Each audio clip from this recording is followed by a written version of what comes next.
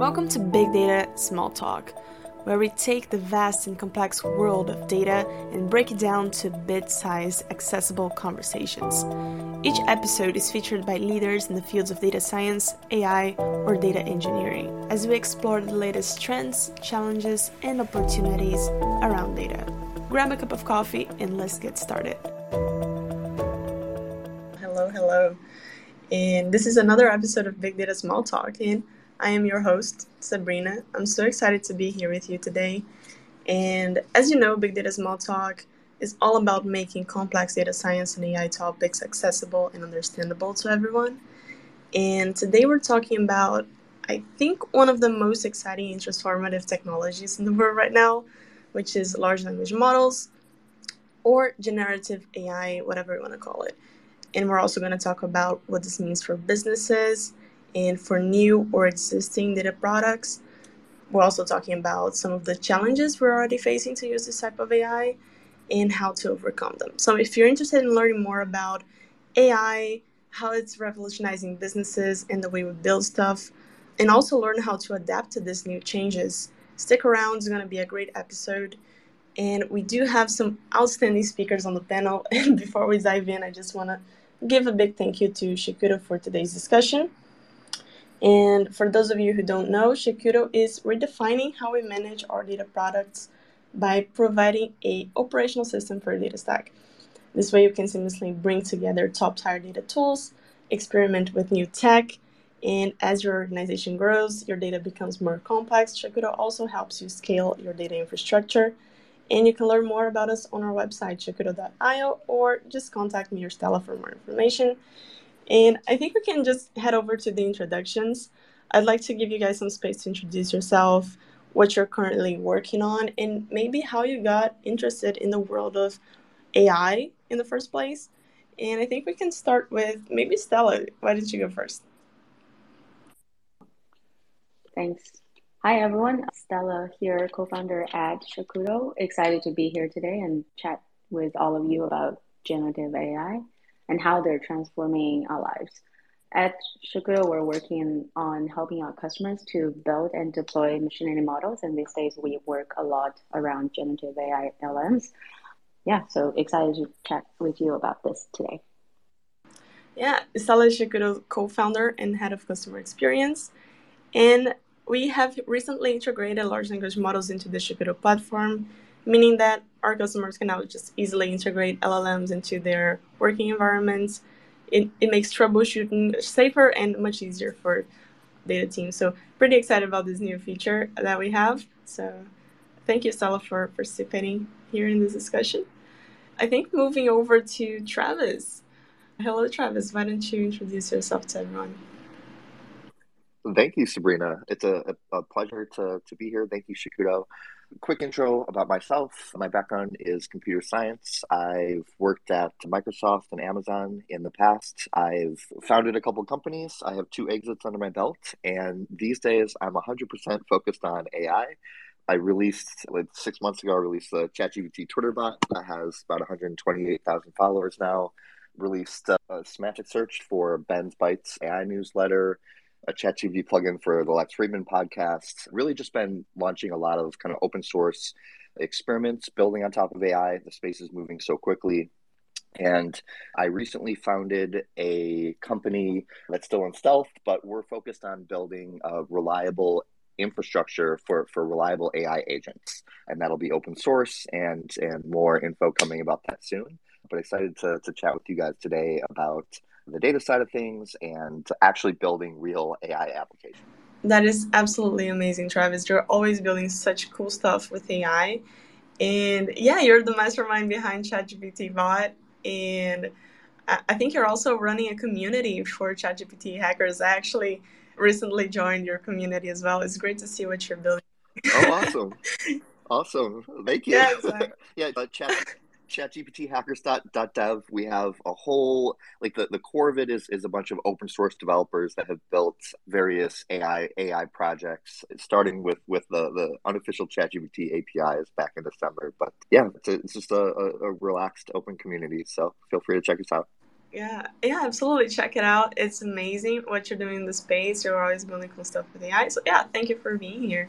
And also, of course, Greg, thank you so much for being here. Why don't you introduce yourself? Yes, absolutely. Well, first off, Sabrina, thank you very much for the invite. And Shakudo, thank you for the invite. Travis, I'm a big fan of your work and excited to follow along with your journey with your new company. So my background is on the B2B operations and product side of the house. I'm ex-Salesforce, and I led a growth team over there for Sales and Service Cloud. And most recently, I was the first business hire at a fintech company called Digits. Now, with regards to AI, I found that the best ROI for my energy right now and where I get the most satisfaction is actually onboarding users to this new AI world. And so teaching developers how to get started with AI and also business owners. And so, like I said, I'm a B2B products guy at heart. And so connecting these language models to business value is where I get the most inspiration. A big piece of that has been ramping people up to LangChain, but I also think it's super fun to connect the dots in the industry for others on how this ecosystem is going to play out. That's amazing. And I first met Greg through one of his amazing videos he puts out on LLMs, just building cool projects from scratch, teaching people how to use stuff, very high quality. So make sure to check those out as well if you're trying to build stuff with AI. He also has this amazing background in businesses. Everyone here has an amazing background in business, which I think is amazing for this discussion today and very important. So just jumping right into the questions. I have a nice flow of questions here ready to go for you guys. And first of all, let's just learn about how AI is revolutionizing businesses and the challenges that comes with it. Of course, it's not all flowers. There's a lot of, I think, difficult stuff business has to handle it as well. So let's talk about that. So first question is, could you share a bit about a project that you did or a product that you're working on that involves LLMs or large language models? How did the idea for that project came through and what excites you about it? What was the outcome that you had? I think, Travis, why don't you go first? You have a couple of them, right? Yeah, sure.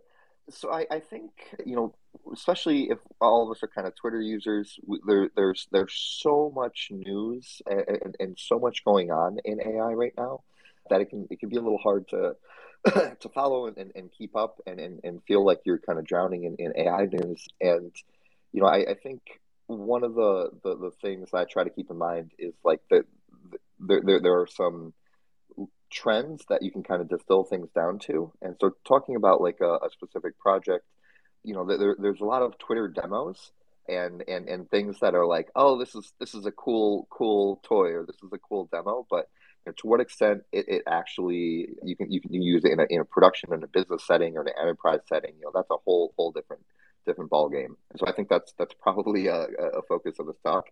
I'll say the biggest project that I'm currently working on is really viewing. So large language models are great at understanding and generating text. That's the kind of generative AI side of things. But the side of large language models that I find truly revolutionary and what I'm really excited about is their ability to reason. And this is really something that is brand new. Really since GPT-4, it kind of passed a certain step, a certain inflection point there. And I view language models as reasoning engines, and you can think of them kind of as CPUs of a fundamentally new form of compute. And I've been thinking a lot about what does that compute paradigm look like if you view language models as these higher level reasoning engines or CPUs. Well, you have the storage side of that compute platform, and that would be vector databases or traditional databases, and then how they interplay with language models or with machine learning models. And then you have kind of the runtime, or how do you actually program language models on top of that. And this is what the project that I'm actually working on is like you can view those programs as a spectrum, where on the one hand you have like purely deterministic programs that are written by a human. They may call into a large language model, or they may call into another machine learning model, but it's fundamentally driven by a human programmer. It's deterministic. It's relatively easy to reason about.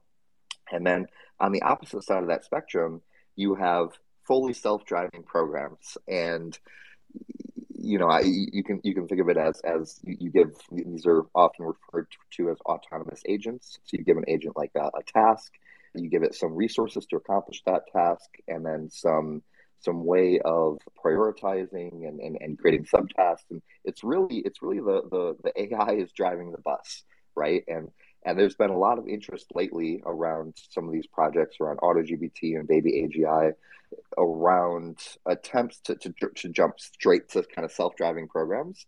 And that's great, and it's really exciting, and obviously drawn a lot of excitement around like the fact that this is even a conversation that we can be having now. But I also think that it's a little bit jumping the gun, and it's like, would you jump straight to self-driving cars? No, I mean, there's a kind of a spectrum there, and you need to start maybe a little more constrained and a little more focused on building reliable primitives. And the to kind of summarize, the side of things that I'm really excited about with large language models is viewing them as reasoning engines, viewing them as a kind of new higher level CPUs, and what that world of compute will look like building on top of them.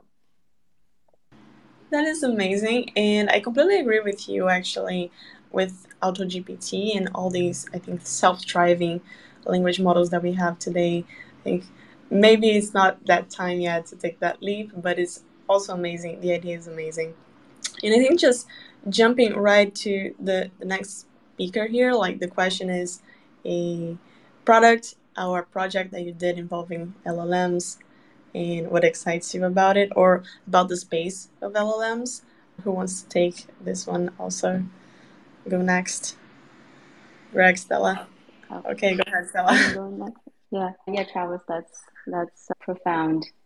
That's pretty profound. That's what you were saying. I think I completely agree. There's a lot of news out there, lots of demos people are building, but there's a huge gap between trying out those GPTs or different models on the playground, or even like setting up a demo, versus having something really useful for your organization and private and useful for your own data.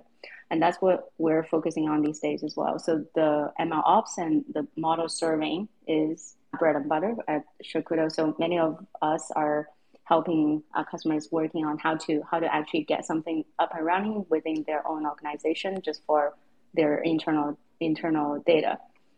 So it is actually a quick start, self-hosted, open source model pipeline for anyone who wants to use LM but not yet feeling comfortable feeding data to like something like OpenAI. And you probably shouldn't for the internal data. And everyone wants to use LM, so that there's a huge gap there. And it might not be a right way because the model is not perfect and it's not regulated. There's also a lot of gap over there, but it's an exciting piece of technology and everyone wanted to start benefit from it. And just like you said, it's like we're trying to jump into the next stage, even the completely auto agent, which is kind of dangerous. Sounds like a virus if someone can just do everything on your laptop for yourself without just typing a command.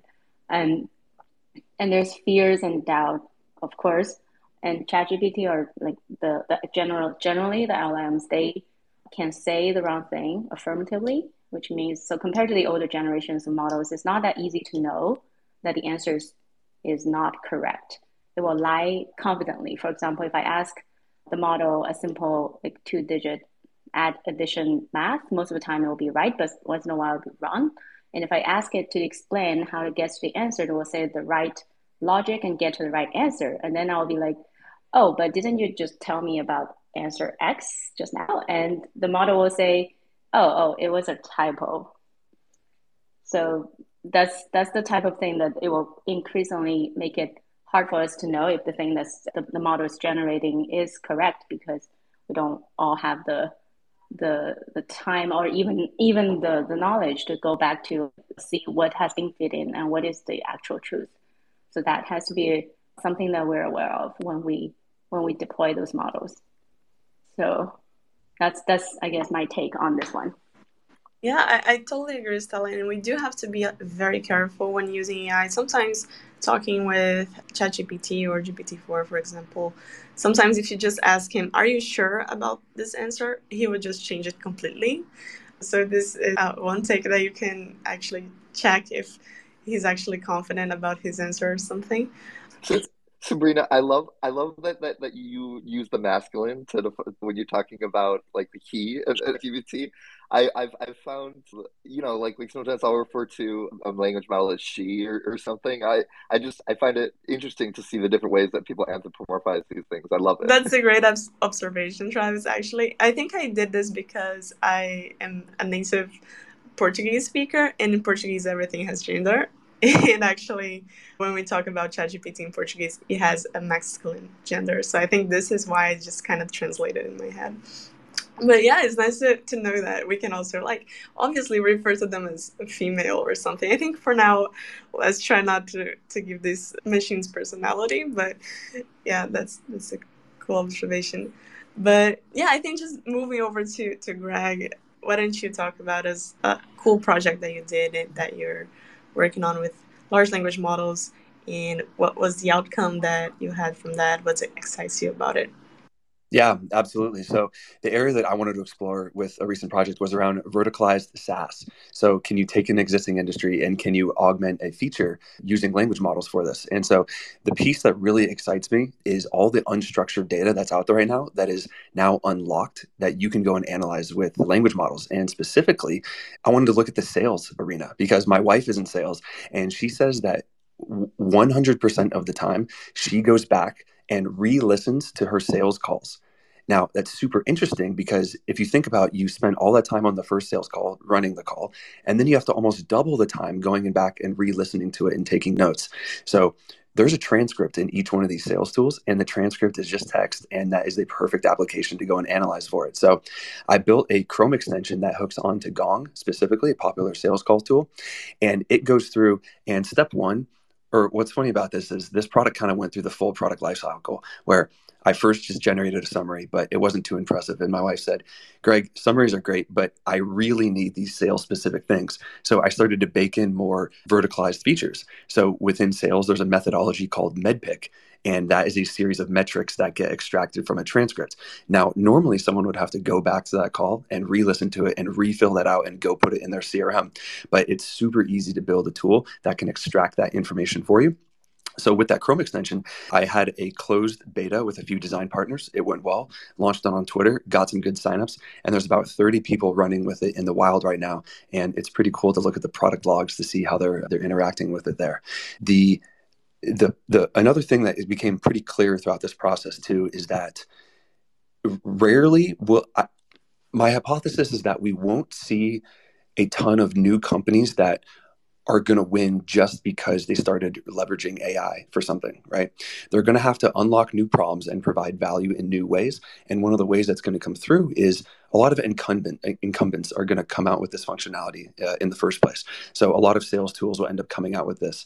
Regardless, this was a really good product exercise to run through the whole life cycle. And it's been a fun one so far. I love this story, Greg, and I love the way you took a in real life problem, solved it, and who knows, chances are a lot of people are having the same problem or passing through the same stuff and actually find this tool extremely useful. Honestly, I do want to know what is the name of this Chrome extension because I do see it applying in a lot of places in my life as well. Yeah, absolutely. It's funny. After I launched it, there was a lot of different industries that reached out to me that wanted to see if they could apply it for themselves. And so specifically the user research industry, which they have transcripts and calls that they need to analyze as well. And then also the real estate industry. So the real estate group is on phone calls all day long, and they want to be able to report better on the unstructured data that is happening on the calls. Now, the second piece that I'll say too is through all the product and user research, there was some pretty exciting areas that would be really cool to go dive into. And so a small example of that is if you think about how many salespeople are on an enterprise team, let's just make up a number and say there's 200 salespeople at a large company. And you think about how many phone calls that those 200 people are doing a week, let's just say it's 5. That is a ton of unstructured data that is not currently being utilized. And so all of that is getting recorded in transcripts, but it's not being used. So I think that a big business is going to come through. And if they can structure that, there's going to be a lot of really cool insights and data and automation that's going to come out of it. Yeah, absolutely. Especially for, I think, early stage startups and also big companies where they don't have control anymore to take insights of this stuff actually thoroughly, right? And also, I'm also thinking about this is much bigger and it can just become something that you use for videos in general, like YouTube videos or stuff like that. You don't have to actually go through the whole 15-minute video anymore. You can actually take the key points. Yeah. Yeah. That's exactly it. And, there's been a lot of really cool tools that I've seen on Twitter of indie hackers putting these things together. And so YouTube summarization is a hot topic on everyone's mind. I love it. And yeah, okay, going to the next question here for you guys. It's a question about the actual challenges business are facing when trying to integrate AI tools into their existing processes. So why don't you tell me like two main challenges I think businesses are currently facing and any tips or strategy that you would use to navigate those challenges or to make, I think, their life easier of some sort. Stella, why don't you take this one? I know that we're working with this on Shikudo. I don't think these challenges are surprising anyone. So the first one and foremost would be the privacy. So many companies are not feeling comfortable just feeding things into OpenAI, and data sharing sometimes, like even within the organization, is a problem. Not everybody has the same right to look at the same amount of data.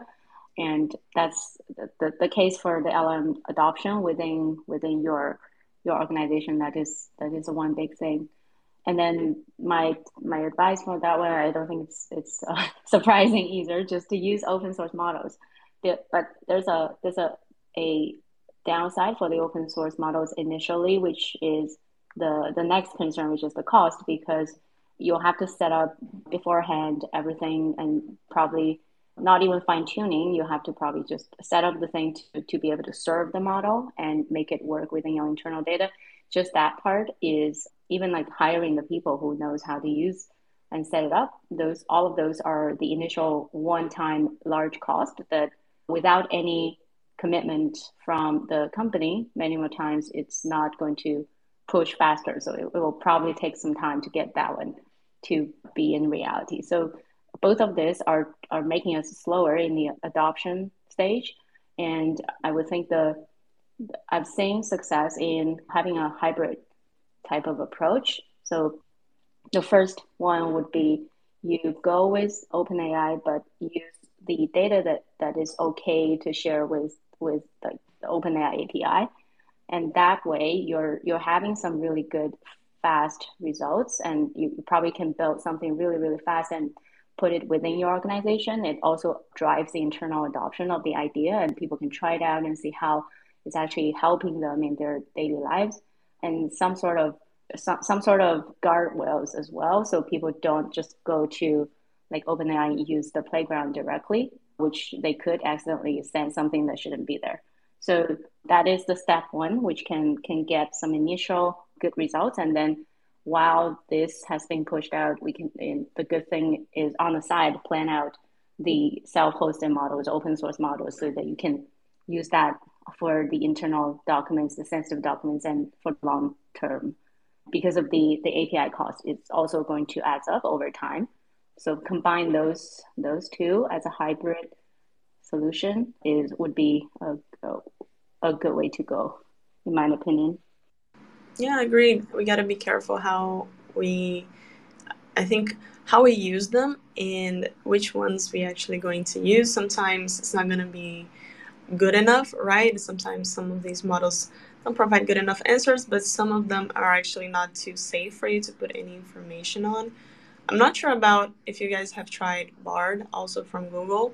Not sure how safe it is as well, but it's kind of like that thing where you don't want to actually give him any sensitive information at all, because we all have this, I think, fear of stuff that were happening before with AI. And so yeah, there's absolutely a good point there in to manage, I think, those things and how to use those models is very important. How about Greg? Why don't you tell us about a few? I know that you're very, business focused in all of your work. So what are some challenges you say that business often face when trying to integrate those things? Sure.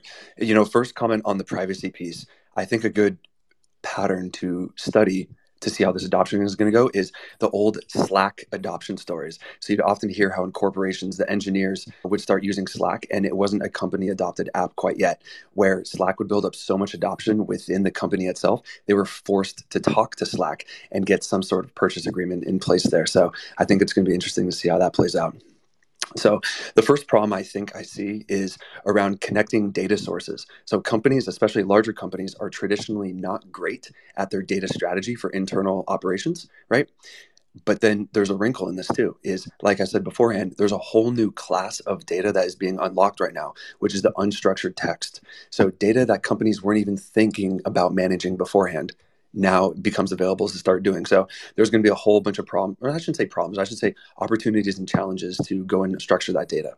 Now, the second piece I think is really interesting as well is the second order challenges that are going to come in. So not all the obvious first reaction types of things, but the second order.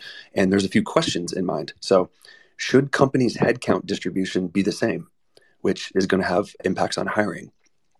Which teams should leadership really push to increase their utilization?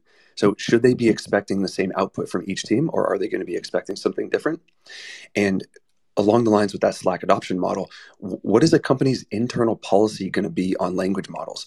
Are they going to try to control it all themselves? Are they going to allow open source? And so some of these questions will need to get answered in the next couple months.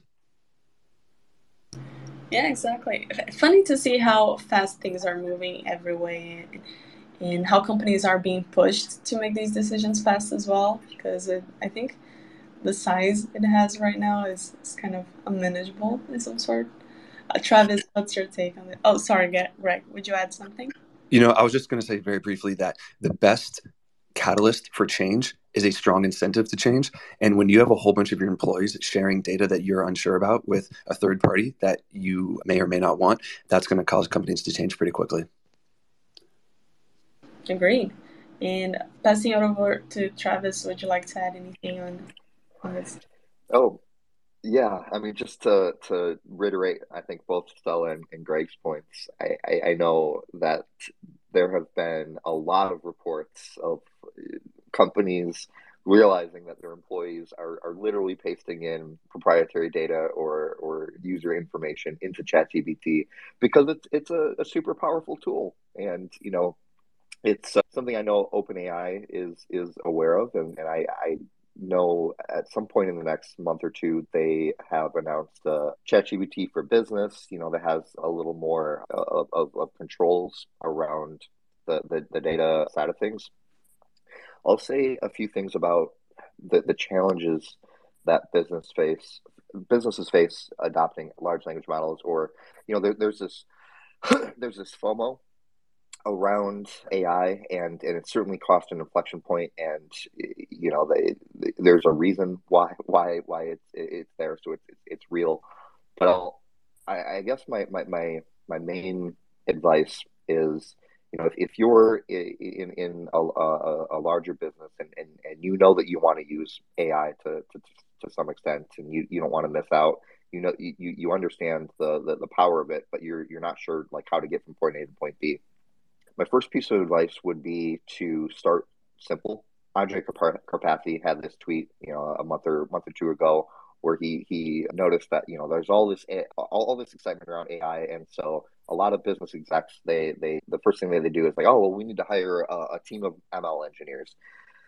And that's great. Like having those experts on hand is never going to be a bad thing, but it's also not really necessary for a lot of use cases anymore, or at least certainly not for starting out. A few years ago, if you wanted to integrate some machine learning intelligence, or some of these advanced algorithms into your, whether it's connected to your proprietary data, or trying to solve a business problem for your customers, you would have had to hire a team of experts. And nowadays, the massive change is that there are these foundational models that are hosted in the cloud that are, in a large degree, significantly more powerful than anything that a whole team of data, like machine learning experts, would have been able to build for you in a custom proprietary way. Now, there's trade-offs there, right? Like, as Stella said, if you're calling into an externally hosted API, whether it's from OpenAI or Google or Anthropic or whatever hosted LLM that you're calling into, one, there's cost associated with that. There's data privacy. It really depends on your use case. But my advice is to start as simple as possible. So if you look at like my pin tweet, kind of has my advice in a nutshell for this. And it's really like there's a space of a spectrum of solutions for ways that you can try to use large language models to solve a problem. And so, starting from the specific business problem that you have and working backwards from there, and starting as simple as possible. You'd be surprised at how far just simple prompting of these foundational models can go. And then, there's some problems in practice. They have a very broad view of the world. And so they can tend to hallucinate details. If there's a specific domain or problem that you want them to work on, you're oftentimes better augmenting their context with, some specific data about your use case. So it's called retrieval augmented generation, and that would, oftentimes involve connecting it to hooking up to either proprietary data or general public data, but specific to your use case. And then you kind of go down this ladder of complexity of maybe the performance isn't good enough, or the quality isn't good enough, or the cost is too high, or you can't use a publicly hosted model because of data privacy concerns.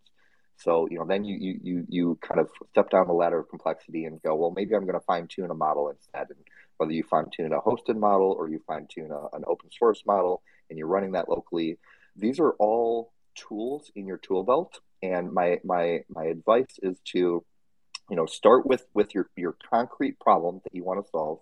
One practical piece of advice is to say, what is, like, have an eval set, which is like say a set of inputs and outputs that your team and your domain expertise that that you would like for this particular business problem, and it gives you kind of a North Star, so that as you let's say change the prompt around, or as you change the model from a hosted model to a fine-tuned one, it gives you a constant baseline that you can actually say, like, for my use case, it's improving or it's not improving, or you can quantify these things instead of just saying like, oh, I think that changing this prompt this way, makes it better. Like the less hand waviness and the more rigor that you can add to this process, the better. And then, start simple. Oftentimes, like start with a hosted API if you can for your business use case, and validate that the language model actually is solving your use case. That's like the main thing, right? And I think Stella mentioned, if you can create kind of a POC internally using a hosted API, and you can say, look, this is actually solving this problem. This is a massive unlock, and you can build some internal momentum around it. That's huge, right? And then you can worry about kind of the last mile of the productionization concerns around, well, can I actually use this hosted API? What are the other options for using kind of more local models? One thing that comes up repeatedly in practice is, if you're not getting the kind of quality of the outputs that you would like from these models, either you're trying to do too much in one LLM call, and you should try to break up that task into subtasks that are more focused. That's something that is, comes up repeatedly. And then another piece of practical advice is, if you're not like getting either let's say the latency, or it's too expensive, or you're seeing hallucinations or various defects with the outputs, you can always start simple with the hosted model or a general model, but use fine tuning, use some distillation to get a more efficient, more compact, more kind of private and secure version of that LLM locally. You can do that over time. That's an option. It's becoming an increasingly good option. The open source models are kind of trailing behind the proprietary models in terms of their kind of base capabilities, but it's not trailing behind that far. And we're kind of seeing this Cambrian explosion of open source models, and we're going to continue to see that. I think even yesterday there was news that OpenAI is going to be potentially releasing an open source model that will likely not be as powerful as their like latest GPT-4 model, but just something that will actually work for a lot of business use cases where you want more control over the model and the data, and you want to run it on your own infrastructure. So I know that was a lot, but if you check my pinned tweet, I kind of try to summarize some of this advice in a nice little graphic. No, this is great advice, and definitely you just answered another question that I had, which is advice to give other entrepreneurs or people who are thinking about incorporating LLMs into their products or services. I love the business take on this, the hands-on experience that you had on this, and definitely valuable advice if you're thinking about using LLMs and what are the effects, or how should I actually do it, or how should I prepare for it. I was wondering, Greg, from your experience, have you seen some of these stuff also in companies or in use cases that you had? And what advice would you give to other people trying to do the same, or businesses trying to do the same and just start using LLMs more into their services and preparing for the future using those models, which is, I think, something that every business is pondering upon right now? Yeah, I'm aligned with Travis on this one. I am a big believer in the lean product lifecycle. So start super, super small, start with unsensitive data, and just get a POC out the door and make sure that's working for you. And so this is likely going to be via a third-party model, because that's as easy as possible. It's just a single API call. Get that going first and iteratively build on top of that. Now, the part that I really need to emphasize is also what Travis said. It's around connecting these products to customer value. So I mean, it's a little bit trite to say it, but AI, a lot of people have this solution looking for a problem, and you really want to make sure that you're starting with user research, what the customer is saying, and then matching your solution towards that. Exactly. Taking a problem that already exists and people are actually complaining about it and want a solution. I think this is something very important that you should keep in mind when actually just building anything or building something with LLMs. And going to the next question here is about, I think, widely held beliefs or assumptions about LLMs. I think everyone has a lot of them, but that you guys working with those generative AI closely find that a lot of people believe on perhaps untrue or misleading theories about these models. And could you share something that you think are perhaps a misleading thing people are saying about AI that is not actually true? So, Travis, why don't you share your thoughts on this? Yeah, it's a good question. I think probably the single biggest misconception that I see is, and I already touched on this a bit, it's that people, especially folks who have some experience with technology, they assume that they're going to need to train their own models or for their use case. And it's really this massive step change that we've seen with these foundational models, where they're so powerful that you can get so far with just simple prompting. And prompting is really, it comes down to like, there's some best practices, but it's just using natural language effectively, and how far that can take you. Again, like everything in engineering and in building actual solutions for a customer comes down to actually solving a real problem for them, and then on the engineering side, evaluating trade-offs. And there's trade-offs in terms of the privacy, security of using a hosted model versus local. There's trade-offs in terms of the latency, depending on your use case. There's trade-offs in terms of cost. There's all sorts of trade-offs, but you'll be surprised at just how far you can get with using these base large language models without any fine-tuning, without any training, without any sophisticated machine learning really approaches, just by effectively prompting them and effectively giving them a little bit of focused data for your use case. I think Greg mentioned earlier structured data. I'm sorry, unstructured data. Like, large language models are amazing at taking unstructured data that traditionally you could create some programming logic around and try to extract things out or process, but it's very time consuming and very developer heavy, and there's always edge cases and stuff.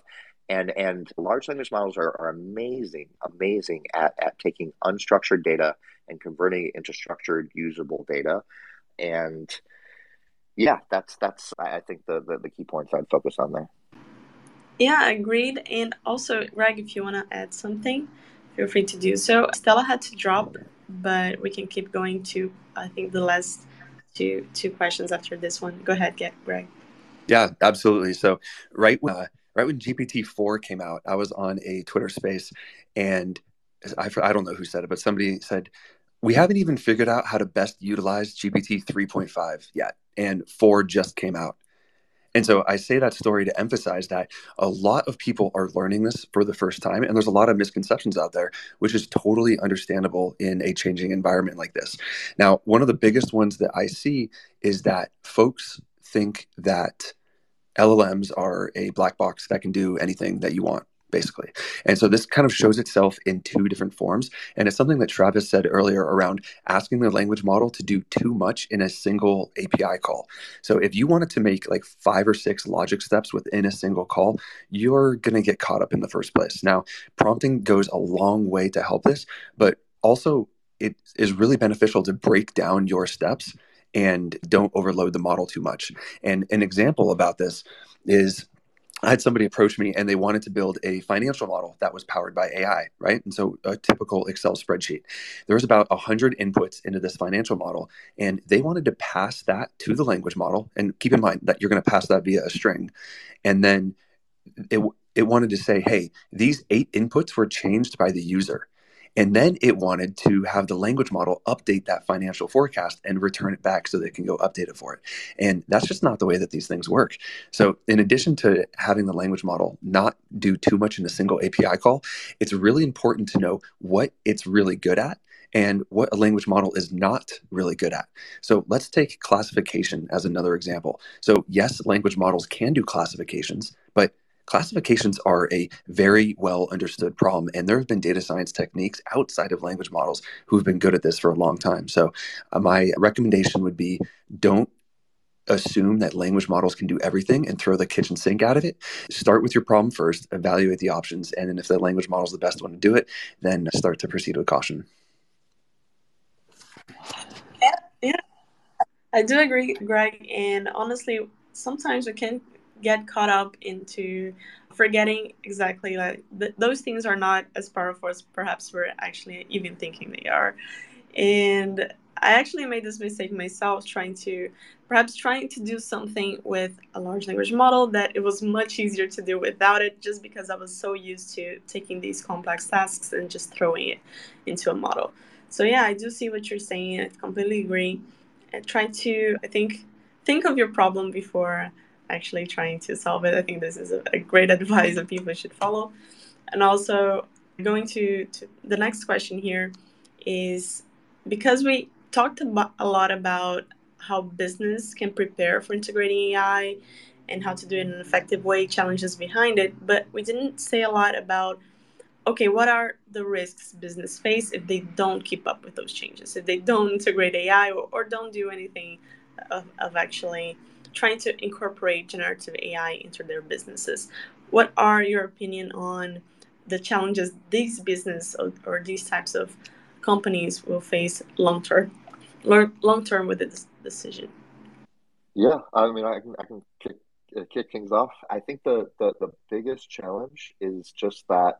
So with any technology, there is kind of a fairly well understood adoption cycle. It's called the Gartner hype cycle or adoption cycle, and it tends to take time to proliferate, throughout industry. There for structural governance reasons, et cetera.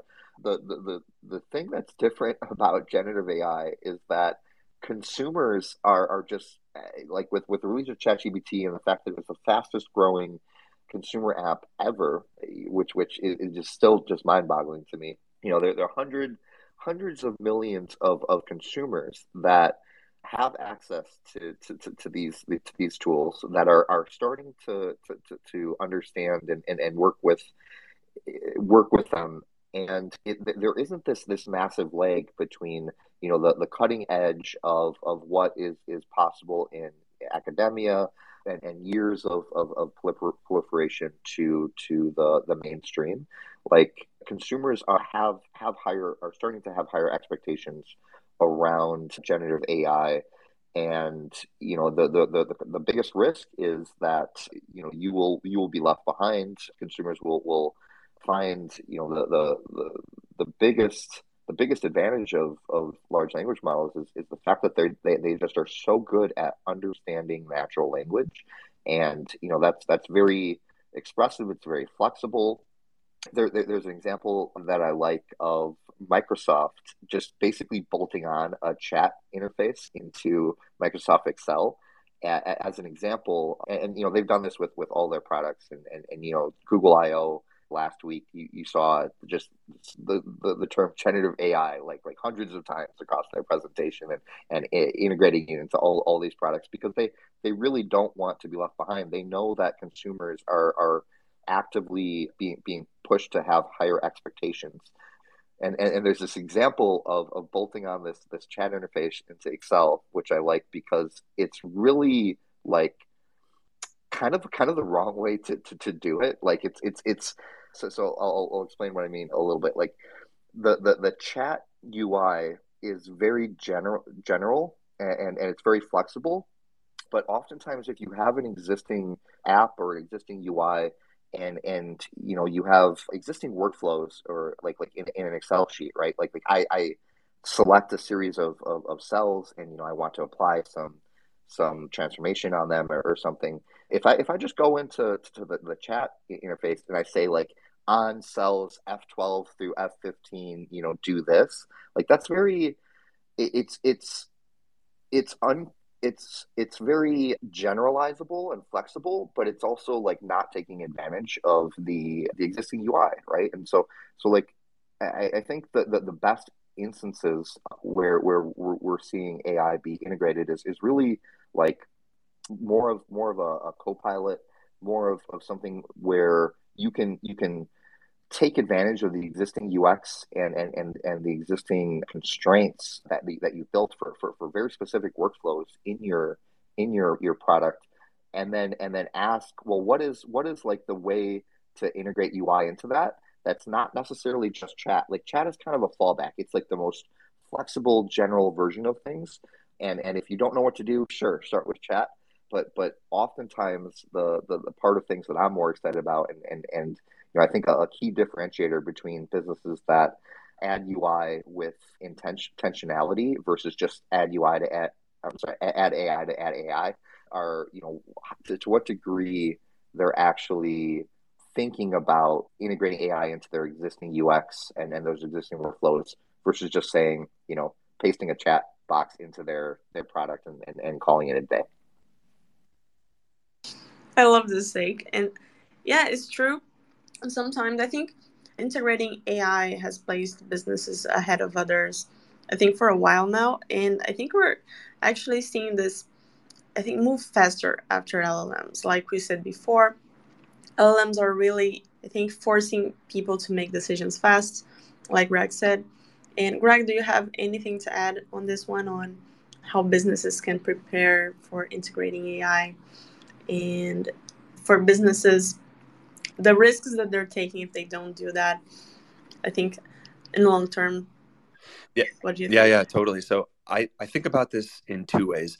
And on one side, it's external products. And so it's kind of your traditional user-facing products. Now, a lot of competition that you have is going to be integrating AI into different features to provide more value to your mutual customers. And if you don't adopt AI, well, your customers are going to know. And like Travis said, which I thought was super interesting, I hadn't thought about it this way, there is not as much information asymmetry as we've seen with other products in the past. People know what ChatGPT can do.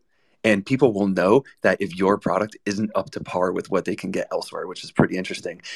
As an aside, I like to gather use cases of people using ChatGPT for random work reasons. So salespeople, they go to ChatGPT and they prepare questions that they're going to ask their prospects. Or, recruiting people, they will paste in a resume into ChatGPT to do analysis on resumes. Now, these are use cases that companies are going to need to build into their products. And if they don't, then they're going to be at a deficit there. Now, on the flip side of that, there's also the internal process for these B2B companies. Now, there's no doubt that the amount of output per employee is going to go up with these tools. And that's going to translate into increased efficiency. And these companies will be able to do more with less. So if businesses don't adopt this internal multiplier, well, it's going to be really tough to increase with businesses that do. So for the sake of argument, let's say that there are two businesses that don't do anything with their external product. They don't make a single change, but one of them adopts a really strong generative AI internal policy for them. Well, that company is going to be able to market more. They're going to be able to sell more per headcount, and they're going to be able to manage just more in general with the same amount of human input that they have. So I think that the risks are real, and your customers are going to know about it, and it's going to be really important to have a strategy. Yeah, I do agree. I think every business owner or founder has something in mind today on how to do something. But yeah, you can stay behind a lot if you don't start thinking about it. And just opening up for the audience here real quick, if you're in the audience and you want to ask questions for the speakers, feel free to request to speak, and we're going to just let you answer it on the stage. If not, you can just write it on the comments and I'll read it for them and ask for you. So the last question that I have for you guys here is, how do you actually see LLMs changing the business landscape over the next 5 to 10 years? And what advice would you give to entrepreneurs or business owners looking to launch AI or a perhaps product that's data-based right now? So first thing I want to say is I really like Greg's distinction between external products versus kind of internal efficiency. I think that's spot on. In terms of the LLMs changing the business landscape, that's a big one. So I can say a few things with not much confidence and a few things with a lot of confidence. Like, first off, anyone who tells you that like this is how it's going to change things, or with confidence, like the full extent of how large language models are going to impact the business landscape, like we just don't know. Like it's really, we're currently in the middle of this exponential AI progress, and yeah, there's some degree of hype around it, but it's not. It's very unlike many hype cycles. It's actually seeing very, very tangible, real business effects and adoption today. And it's really, to some degree, a question of to what extent does that exponential AI progress at the foundational level, at the research level, continue on this exponential trend, or does it level off and find a local optima somewhere? I don't know. Nobody really knows. That really comes down to how far the Transformers architecture will take us. Either way, even if we were to level off and not have any more base AI progress, which, to be clear, I really don't believe that. Like, it's just not, that's not what we're seeing. Even if that were the case, like the actual business proliferation and the implications of the current level of AI progress, over the next couple of years, over the next 5 years, it's just astronomical in terms of the efficiency gains on the internal sides of things, in terms of the way that it will impact the products themselves, the ease of use, the flexibility of products, and just that raising the bar of consumer expectations. I think one of my guiding North Stars for the company that I'm working on, or building agents, is imagine a world in the not too distant future where you have a single person with 1,000 agents working on their behalf can realistically challenge the resources of a corporation, which is just insane, right? Like you go back 30-40 years to the kind of the start of computers, and this is really very similar to the promise of imagine one person with a computer could challenge, teams of dozens or hundreds without using computers. And it's really that level of a step change of efficiency and to what extent the autonomous, the kind of agent side of things is able to come to fruition. That's very unclear, but that's something I'm very, very excited about, because it just is such an enabler for individual productivity, and what that would mean for industry, for the economy, for the world. I have no idea, but I am very, very excited to be building in this space and to be riding along on that wave. Yeah, absolutely. We all see the potential, right? But right now we can only speculate. But I can only imagine. I mean, what it'll look like 5-10 years from now. Greg, what's your take on this? Yeah, just super briefly, I agree with Travis earlier, where you don't need to hire an ML team to participate in this wave. There's a lot of ways to do it. And so you can partner with early adopters, much like Travis is starting a business right now. He's going to be an expert on how to deploy these agents in a production grade environment. A lot of businesses can get a lot of value from partnering with groups like that, as well as the status of third-party tools right now. There's a lot of AI infrastructure tools that are starting to settle, but in terms of verticalized tools, I think we still need another, this is a hypothesis, but maybe 12 to 18 months before we see some really solid verticalized tools that are going to come out here that business owners can take advantage of. But when I think about this question, I think about the SMBs in America here who aren't necessarily tech forward, like the bubble that we may be in. And I try to visualize, what is the AI how is it going to impact them? And I think it's really going to be around adopting new tools and having your current tools like the Bill.coms and the QuickBooks and the Intuits being able to properly leverage this technology and provide more value to the folks out there. Travis, Greg, thank you so much for this conversation. It was a pleasure to have your expertise here in Big Data Small Talk. We're finishing this one off because we hit the 1 hour mark, but I appreciate a lot of you guys here. And I learned a lot of stuff too. I hope everyone in the audience appreciate it as well. Thank you so much for participating here with us. And I see you guys on the next Big Data Small Talk. Thank you so much. Thank you. Thank you, Sabrina. Greg, it's always a pleasure, my man. Thank you, guys.